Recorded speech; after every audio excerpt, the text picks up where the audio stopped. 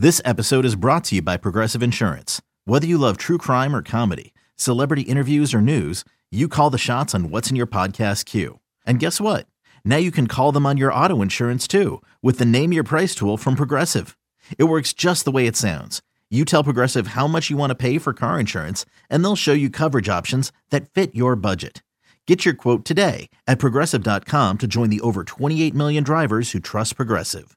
Progressive Casualty Insurance Company and Affiliates.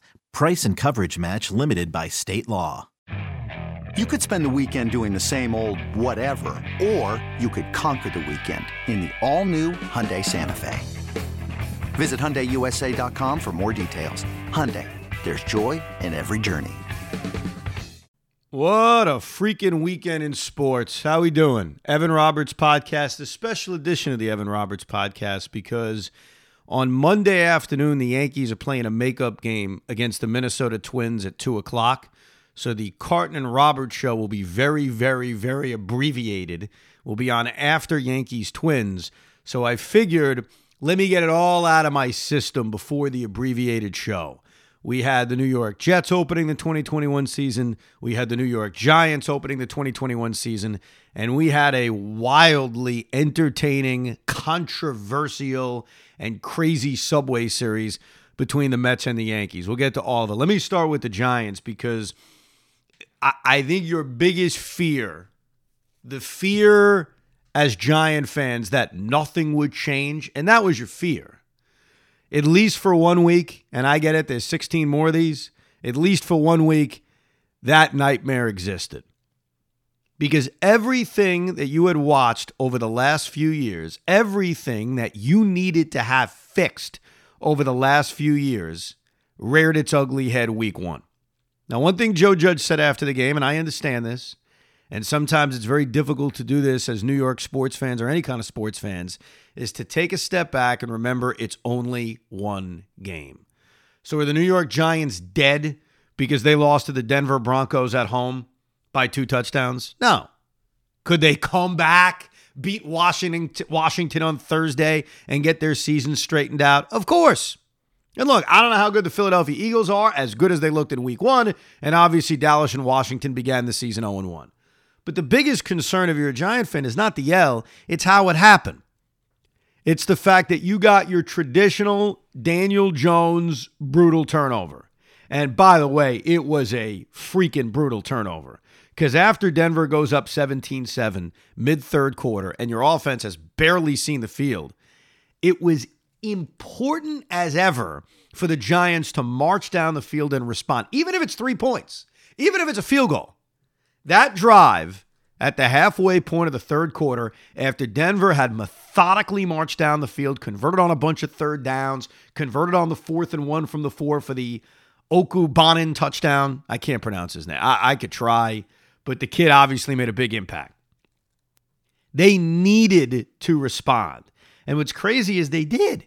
3rd and 6, Sterling Shepard first down. 3rd and 8, Sterling Shepard first down. 3rd and short, hey, we got Saquon Barkley. Let's hand him the football. Boom, first down. You are set up with first down from the Denver 22. Not quite a red zone situation, but basically it is. And what do we get? What does the Giant fan get right at the beginning of the season? The thing you fear. The thing that has kept you questioning if Daniel Jones can be a franchise quarterback. That absolutely brutal, kick yourself in the balls turnover. And that's what you got. And right there, that moment, that's the damn football game. I understand they had a 4th down and goal with like 7 minutes to go. All right, score there. It's 1 possession game. And they failed on the 4th and goal from the 6. Great play by Fuller on Golladay. But no. The game ended when Daniel Jones put the ball on the ground. And then, oh, by the way, Denver marched down the field and scored 3 out of it. And I'll get to the defense in a second. But the Daniel Jones turnover, there you go, on full display. Now, the other obvious thing that haunted you, the offensive line. 2 years ago, when Nate Solder was having a brutal season at left tackle and looking like one of the biggest bust free agent signings you could have, the New York Giants looked as if they were sort of moving on when they drafted Andrew Thomas. Nate Solder opts out of last year, totally understandable. And still, as a Giant fan, you're thinking, I don't know if this offensive line is fixed, but I'm probably not going to have to see Nate Solder again. The only way Nate Solder was going to come back is if he took a pay cut. Well, Nate Solder took a pay cut. And there you are, Giant fans, watching probably the highlight that's going to get the most attention from this week. And that's Nate Solder just being completely run over at right tackle in his inability to protect Daniel Jones. So the thing, again, that has sucked for the Giants for a decade now, going all the way back to the Jerry Reese days, the thing that could derail this season reared its ugly head. Protection. And here's the problem. There are things from this game that I believe the Giants will clean up. For example, the chemistry between Kenny Golladay and Daniel Jones will only get better. Saquon Barkley, who didn't have that many touches in this game, I think he ended up with, he had 10 rushes and how many catches in this game? 1 catch. So he had 11 touches in this game. So on the low end, which I don't think is surprising, especially considering they play Thursday night, but Saquon Barkley will get better. The two biggest offensive weapons on this team, and, for Carton's sake, since he loves Evan Ingram, and Evan Ingram's going to come back. So the weapons on offense that sort of underperformed week 1 should get better. But the two things I'm not convinced they're going to get better are the two things that have scared Giant fans for years now. A crappy offensive line and a quarterback that has the ability to make the biggest, dumbest mistake in the worst possible situation. Now, as far as the defense is concerned, look, the knock on the defense today was their inability to get off the field. And that really happened from the beginning of this game on. Going all the way back to Denver's second drive in which they kicked the McManus field goal. They just had a really tough time stopping them on third down and subsequently fourth down. Remember that spot where Vic Fangio, and give him a lot of credit for doing this, says 4th and 7 from the Giant 37-yard line in a 0-0 game. Effing, I'm going for it. I loved it. Showed a lot of balls. And it worked. Tim Patrick made that big play. So defensively, the biggest rip is, and there was that other fourth down from midfield, I think it was late second quarter, right before Denver scored the touchdown that put them up 10-7. Fangio showed balls. And then going for it again on 4th and 1 from the 4-yard line. The Giant defense couldn't get off the field. And then it started to add up, and they looked gassed because they were on the field most of the day. Defense forces that big turnover by Logan Ryan, who's great when he's on the field. He missed a little bit of time due to injury, and it didn't turn into anything because the Giants had terrible field position and went 3 and out. So defensively, the biggest rip you can have was not being able to get that monster stop to get their asses off the field. And it ended up backfiring on them because you could see it in the second half of this game. This was a winded defense. And then you got the coach. Now, look, this loss is not on Joe Judge, clearly, but here's what's happening, and it's starting right now. The honeymoon's over. It's done. Because when Joe Judge took over, and this is what Robert Saleh's going to get right now, and I'll get to the Jets in a bit, that is, hey, he's not Pat Shurmur. Hey, he's not Ben McAdoo. He's competent. I trust him. And in year 1 of Joe Judge, the Giants played tons of close games. Right out of the gate, they're playing a close game against a team that was better than them last year in the Pittsburgh Steelers. And so the bar was a lot lower for Joe. Well, this is a year where they got to win. And here are the two things that jump out at you. Number one is the obvious. They lost. They lost at home to a Denver team that won 5 games last year. Are the Broncos better than that 5-win team, especially with Teddy Bridgewater at quarterback? By the way, how good is he? He's one of the more underrated quarterbacks in this league. He is a starter in this league. He is not a bridge, in my opinion. I think with obviously any talent around you, and he does when you look at all the weapons at wide receiver. Unfortunately, Jerry Jeudy got hurt in this game. The weapons at tight end, you saw him and Noah Fant kind of developing chemistry. And the running game is pretty good with the rookie Williams and obviously Melvin Gordon. Teddy can play. There's no doubt in my mind. I'm not saying he's a franchise quarterback, but he's a starting quarterback in this league. So despite, yes, an improvement at quarterback, a team that comes into the season healthier, we saw Von Miller out there after missing all last year, can't lose this game. So number one, you're going to judge Joe Judge, no pun intended, on wins and losses. And by the way, this wasn't a close game. That's the other problem.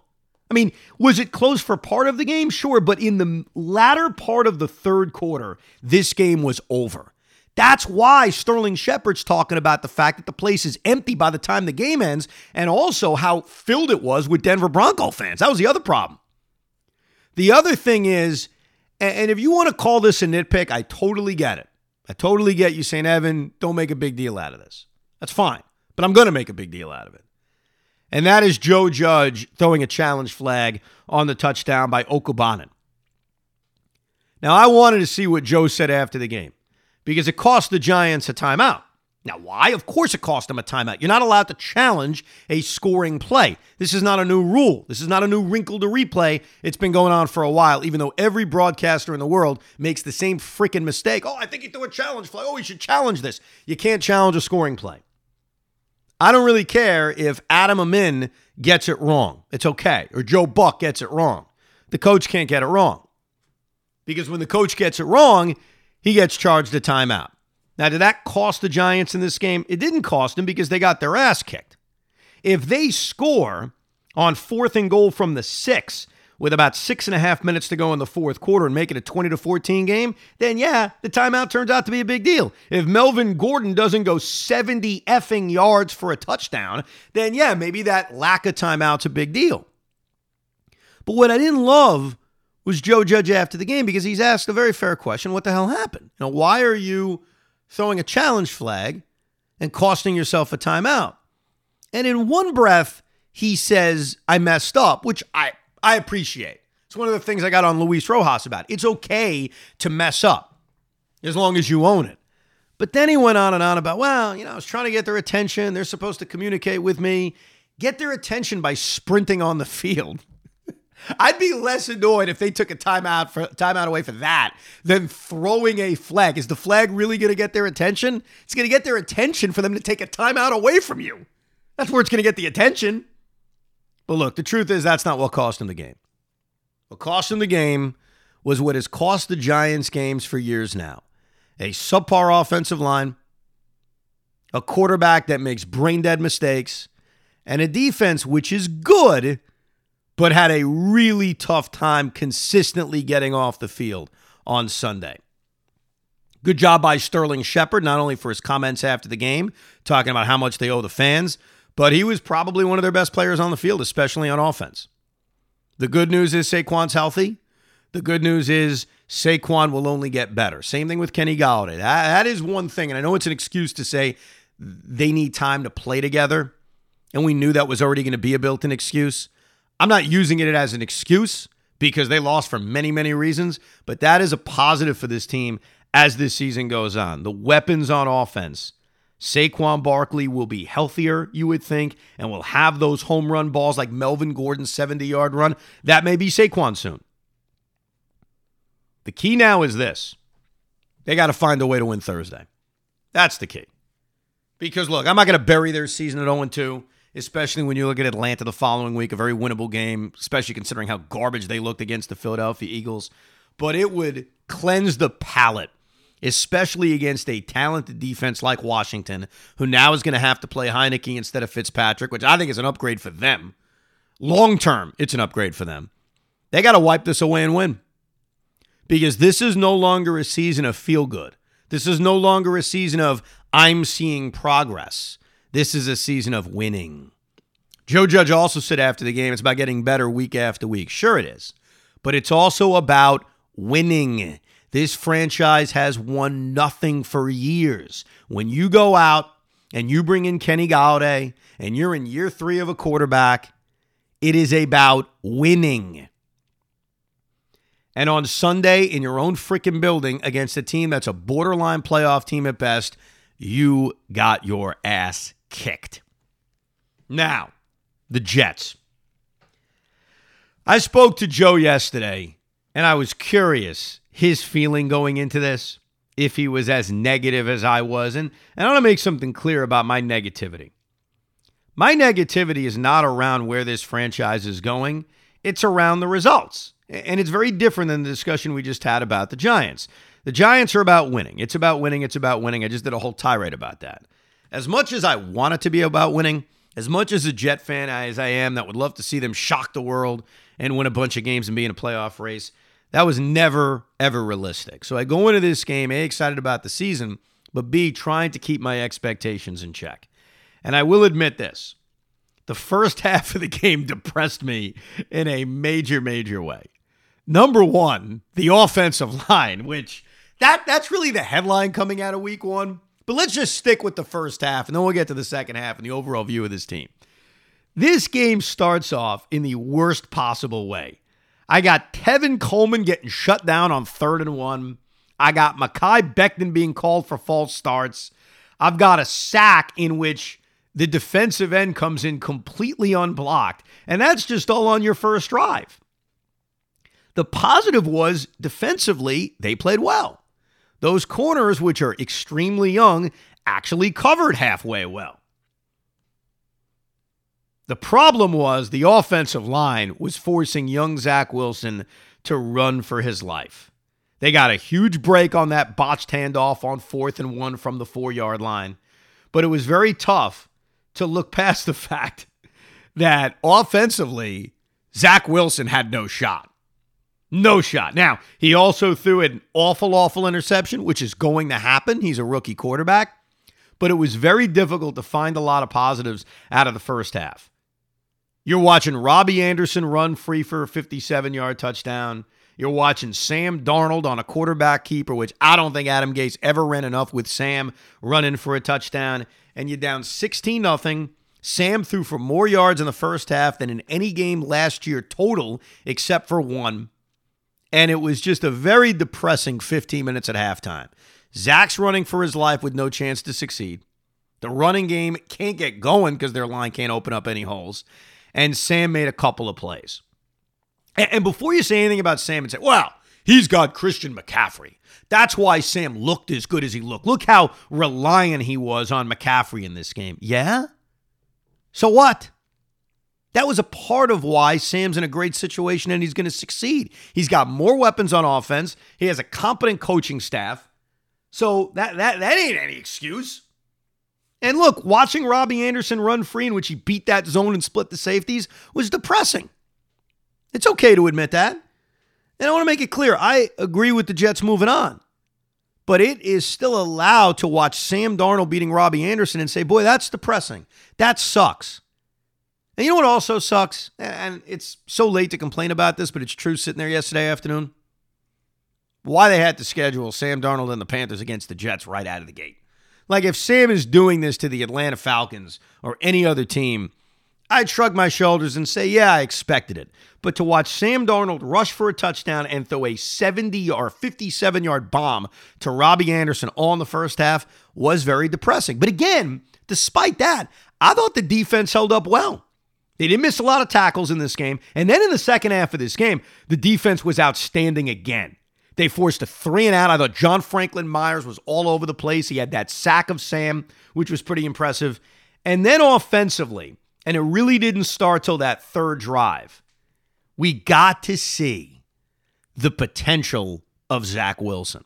And he did it with the pressure still in his face. And he was taking a licking in this game. And he never seemed overly fazed. The problem was on the best moment from Zach, and that's always when he's improvising, always when he's on the run, and he makes that great throw to Corey Davis to make it a 16-8 game because they went for two. The depressing part is we see Mekhi Becton go down. And this is always the biggest fear with Mekhi. When he's on the field, for the most part, not necessarily yesterday, because I think the offensive line actually played better once Becton was out and George Fant moved to the left side and Morgan Moses was at right tackle. But whatever, I'm not burying Becton, just a fair observation, I think. But the question with Mekhi is staying on the field. Now, it sounds like the injury is not as bad as maybe we feared, but that sequence right there, Zach converting on a third down to Ryan Griffin, and then Zach making that great play on the run to his buddy, Corey Davis, that was awesome. That was awesome. Now, I was a little frustrated when the defense couldn't get off the field on third down, and Carolina was able to tack on the field goal. But we saw, and I think this is why I actually walked away with more of a positive feeling than I thought. We saw the potential of Zach Wilson. Because I think it was 2 drives later, again, they're marching down the field. He makes a big conversion on 4th down to Braxton Berrios, throws another touchdown pass to Zach Wilson, and he's doing it while still facing pressure. It's not as if the Jet offensive line cleaned itself up. Zach Wilson, despite being hit how many times in this game and taking a licking, kept going. And what really, sucked is probably the word, but was also really disappointing is when they give the ball back to Carolina, they try the onside kick with Matt Amendola, which is another story in this game. Kid's making his NFL debut, and he's forced to punt all day because of the injury to Braden Mann. I was really hoping, win, lose, or draw, Zach got one more crack at it. And unfortunately, Christian McCaffrey made that big run on 2nd down, and that was it. But there was enough positives from Zach and positives from the defense. I got to say, their defense, I thought, held up pretty good. Now, maybe it's because my expectations were so low because of the amount of youth they have in their secondary, but they made plays. Michael Carter in the secondary. Javelin Guidry made some plays. Like, it wasn't bad. Bryce Hall made some plays. It wasn't bad. It wasn't as bad as at least I thought. And again, maybe that's on me. Maybe the fact that my bar was so freaking low. John Franklin Myers made some plays. But I walked away from this game thinking, okay, all right, okay. Now, I don't know what Craig's going to say because he's the one who is walking around saying they're going to win 10 games. This is not a 10-win team, but you are looking, and it's very similar to what the Giants went through last year. You're just looking for progress. It's a very different point of season and franchise history where the Jets are than when the Giants are. There will be a time where the Jets will be about winning again. I can't wait for that time. Unfortunately, now is not the time. And look, it's tough going into an NFL season and having that kind of attitude, but I got to be honest. If I came here screaming and yelling, same old Jets, I'd be lying to you. Were there moments in this game in which I was deeply frustrated? Of course. We all are. I think as fans, we're always competitive, but taking a step back, I have some positives moving away from this. Now, the biggest concern is this line's got to be cleaned up. No doubt about it. You can't have Zach Wilson running for his life all season long. Otherwise, he won't get through the season. And that is my biggest fear. No one in the world wants to see Mike White at quarterback. We need Zach Wilson for 17 games. We need it. We didn't get that from Sam the last couple of years. So all in all, I saw some positives and I felt good, especially in the second half. The first half, if you bottled it, if I did a podcast in the middle of the break between the first and second half, I would have sounded a little bit different. But overall, there were some positive things to take out of this. End result, though, is that we live in a world in which the New York Jets are 0-1 and the New York Giants are 0-1. We also had a Subway Series over the weekend. And outside of the first game, which was great if you're a Met fan because they blew the Yankees out, we got two of the most entertaining Subway Series games you will ever see. Let me go to Saturday night. And before I get to the game, the ceremonies were as good as it gets. It was very, very sad. There were a lot of tears flowing. But I thought the Mets and the Yankees did an excellent job doing their best to honor the heroes from September 11th, 2001. And once the game started, I got to be honest, it was weird because I think there was still so much emotion from not only the ceremonies, but throughout the day. I thought President Bush gave one of the best speeches of his life in Shanksville, Pennsylvania. But everything about what the Yankees and Mets did before the game Saturday night, they hit the right note. Both teams coming together, New York as one. Though on Sunday night they came together, but that's a little bit different. We'll get to that in a few minutes. And then you had a baseball game in which so much controversy would begin, and we didn't know it. Taijuan Walker says, I'm going to throw batting practice in the second inning. The Yankees make it 5-0. Met fans are saying, boy, this is going to be a very quick night. And to the Mets' credits, their bats respond. And they attack Corey Kluber. And all of a sudden, we got this high-scoring affair. Mets take the lead, and then we go to the eighth inning. Now, I got into a little bit of a back and forth with some Met fans on Twitter, and maybe my initial tweet about Rojas pulling Seth Lugo was too harsh, and I'll own that.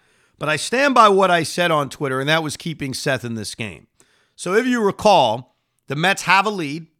All right, they're up by 2 at this time, and Seth Lugo pitches the 7th inning and pitches a 1-2-3 inning in which he throws 7 pitches.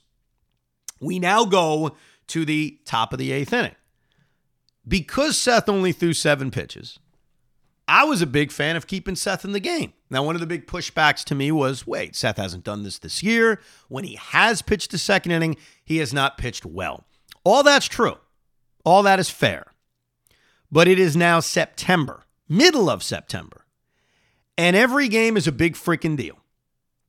And I don't necessarily think you manage the exact same way in the middle of September as you would in the middle of June or July. Earlier in the day, Kenley Jansen, actually, I think it was that night, so I shouldn't say earlier in the day, but that night, Kenley Jansen, elite level closer, at least he has been recently, and throughout his career, he's been up and down, but overall he's had a great career, pitched for the 3rd straight day. It was the first time he had done it all year. Why, you ask? Why did Kenley Jansen pitch for a 3rd straight day? Because it's September. Because the games matter. Because you try things a little bit differently. So look, if Seth Lugo gives up a leadoff hit to Brett Gardner in the 8th inning, do I take him out immediately? Yeah, sure. Then I go to Trevor May. Then I go to potentially Aaron Loup. And instead, he pulled Lugo out immediately. Where I will own my own apology, if you will, is the way I tweeted it was, what lame excuse is Luis going to have? Is he going to cite up and downs? Like, what garbage is he going to give us? I don't think it was the most egregious thing in the world. That's where I'll walk it back. I still would have allowed Lugo to start the 8th. There are more egregious things Luis has done, will do, and has done. But then you get the Trevor May implosion. Aaron Judge, who just owns Citi Field and owns the Mets, hits that 2-run bomb. And I don't know why. I just had a feeling that it wasn't over, even after the Yankees took the lead.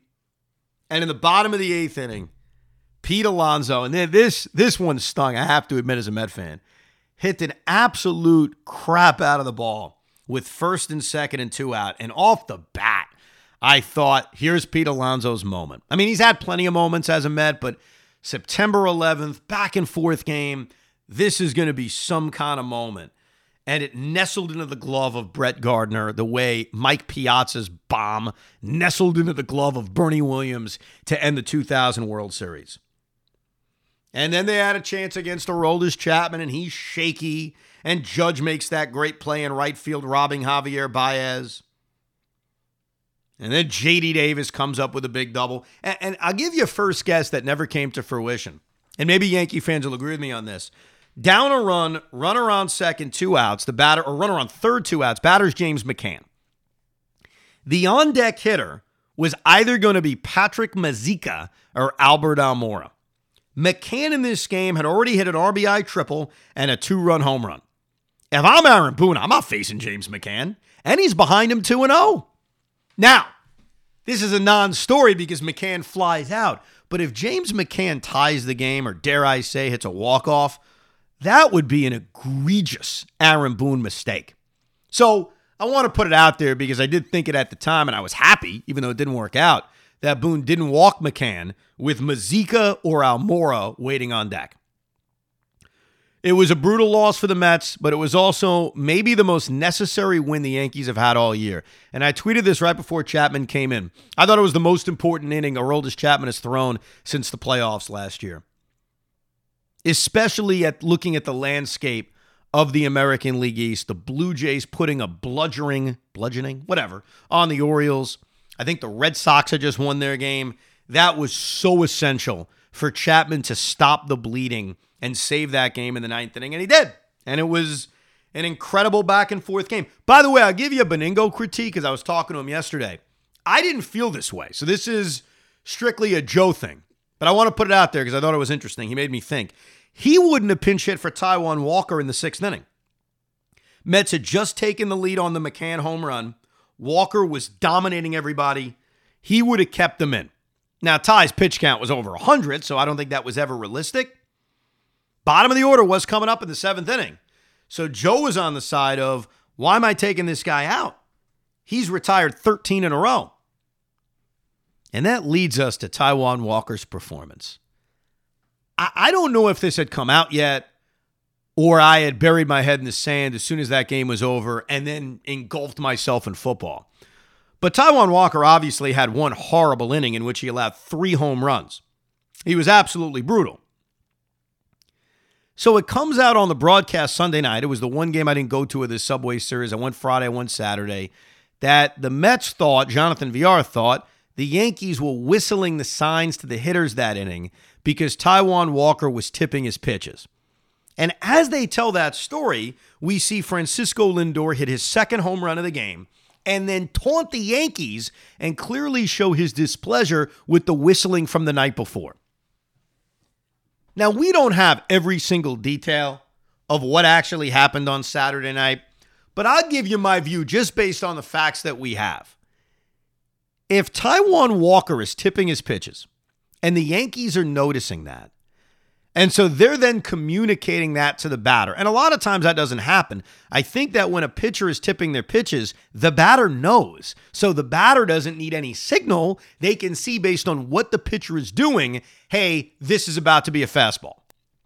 So usually when guys tip their pitches, which happens a lot, it's a frequent thing or it's a frequent excuse, we don't need, voice signals going from player to player. Now, guy on second base runner, may signal something to a batter when a pitch is tipped, but we usually don't hear any kind of whistling or sounds. I hate to be on the Yankee side here, but what did they do wrong? Now, I love the fact the Mets showed fight. I do. I love the fact that Lindor was a tough guy. Great. My guy, my team, go ahead. You want to fight Giancarlo? Go fight Giancarlo. I loved it. I'd rather them fight opponents than us. That's my attitude on it. Go fight Giancarlo. Don't fight Billy in Section 211. You know what I mean? But if Ty is tipping his pitches and the Yankees are taking advantage of it, I don't think they've done anything wrong. I saw one guy on Twitter saying, what's the difference between this and the Astros? What's the difference? Is that a serious question? The Astros use cameras. The Yankees would be taking advantage of the fact that Taijuan Walker's tipping his pitches. It's a completely different stratosphere. And I don't think the Mets or Yankees really offered a conclusion to this other than Lindor saying, I think they were whistling. I'm not sure, but I'm pretty sure. Whatever he said. If Taijuan Walker's tipping his pitches and the Yankees notice it, I don't see any problem. What am I missing here? Like, what did they do wrong? Now, sometimes, and this is where I fall on this, who's right and who's wrong, I'll give you my view on it. But at the end of the day, it doesn't matter. I want whatever works for my team. And it worked last night. And I have made this comment, and I hope I'm wrong. I repeated this comment to Joe on the phone the other day. I've said it on the air, that I don't believe Francisco Lindor can handle New York. And I also believe in owning what you say. And I also don't say anything for effect. I say it because I believe it. And the reason I felt that way is not only because of his failures this year, but I hated the fact that he lays down a bunt in his first plate appearance after apologizing to fans with a runner on second and nobody out in the first inning. May seem like a minor thing, just telling you how I felt. Francisco Lindor had a night like last night that makes me question everything I ever thought about. Now, you want to tell me, there's still a 500 team, it's only one game. I get it. It's how it happened. It's not just 3 home runs against the New York Yankees. It's how he hit the 3 home runs. It's the fact that after he hits the second home run, which is amazing enough, and he's talking trash, and then Giancarlo hits a home run, and he's talking trash, that he comes up an inning later and hits another home run. It really was an epic night for Francisco. He's got to build off of it, obviously, but he has a really good chance. This has a really good chance of being one of those epic moments we look back on. And what's funny about it, and I wish I went to the game last night. It was just too much going Friday, Saturday, all the football yesterday. But I hear Matt Vasgersian say something so stupid, but it may turn out to be true even though he didn't mean it. When Lindor hit the home run in the second, he said, this is Francisco Lindor's moment as a Met. And my wife heard it and said, "Is that true?" And I said, "No. The guy's had game-winning hits. He got the DeGrom victory in Colorado earlier this year. He bailed the Mets out when they blew a 9-0 game. You're telling me a home run in the second inning is a moment? No." But he ended up having one. Now, I guess it was a moment because that's a part of the moment because he hits another one in the 6th and obviously the game winner in the 8th. So from that perspective, I guess Vasgersian was right. And who could forget the Edwin Diaz roller coaster? I'm stunned he got out of it. I'm stunned after he walks Anthony Rizzo on 4 pitches. He gets not Aaron Judge. And I did that on purpose because it should have been Aaron Judge. Poor guy was feeling dizzy, had to come out of the game. So instead it's Brett Gardner who replaces Aaron Judge, strikes out twice, bounces into a double play. Could have been a different game if Judge is out there. And then obviously Stanton popping up to shortstop, which perfect irony, perfect conclusion, Stanton popping up to Lindor. So it turned out to be an incredible victory for the Mets. I don't know where it goes. The wild card, though, is starting to become much more of a possibility than the division. But they got to win every day. They're playing the St. Louis Cardinals. These are huge games coming up. The Cardinals are ahead of them by a couple of games. They got to beat them. But with the Padres schedule and the Padres struggles, and now Blake Snell hurt, they seem to be collapsing. The Cincinnati Reds are probably the biggest focus as far as the team most likely to get the second wild card spot. And then you got the Cardinals and the Phillies, 2 teams the Mets are about to face. So, are they in it? Sure. Do I think they're going to make the playoffs? No. But that was an incredible game Sunday. As far as the Yankees are concerned, it's full panic mode. Here's a problem right now with the Yankees, and you saw it last night. They don't have pitching in their bullpen. Chad Green, pound for pound, is... I can't even believe I'm saying this, but I guess I would question, who do you trust more? He's still your best reliever. Is it Aroldis Chapman now again? Okay. Is it Lucas Litke? Is it Wandy Peralta? Is it Clay Holmes? They don't have anybody they can trust in that bullpen. That's the problem. Now, I was stunned by Andrew Heaney. Give him credit. Got out of a bases-loaded 1-out jam with only 1 run scoring. But here's Chad Green, who has this amazing propensity for giving up the brutal home run, which he did again last night to Lindor. They don't have any arms. And so as we go into this stretch where the Yankees play Minnesota and Baltimore and Cleveland, teams they are clearly better than, and teams they should be able to beat, you look at this bullpen, once a pillar of the New York Yankees, and you say, where are they going to get the outs from? And they don't have a rotation built outside of Garrett Cole to go deep into games. Jordan Montgomery is not going deep into games. Luis Gil is not going deep into games. Corey Kluber is not going to go deep into games. Nestor Cortez may be able to go deep into games. So this has been, and look, I've watched baseball my whole life. I don't remember a team winning 13 in a row and then playing as awful as they have to respond to that. Now, they're still right there. We understand that. They are still, everything is still in front of them in the wild card race. But the Blue Jays don't lose, though they will start playing Tampa, and the Yankees have to put together a winning streak. But this could have been a sweep. I mean, the Yankees could have lost all 3 games to the Mets. But you look at this roster and you look at their arms, right now, they just don't have them. Anyhow, Craig and I will spend a hell of a lot more time on the Lindor-Stanton thing and, of course, all the football from Week 1 in the National Football League. But I wanted to get a little bit of that out of my system. A little special Monday podcast-exclusive sports talk show. Craig and I will be on after the Yankees-Twins game, and then throughout the week we'll be on at a regularly scheduled time at 2 o'clock. Thanks for listening to this edition of the Evan Roberts Podcast.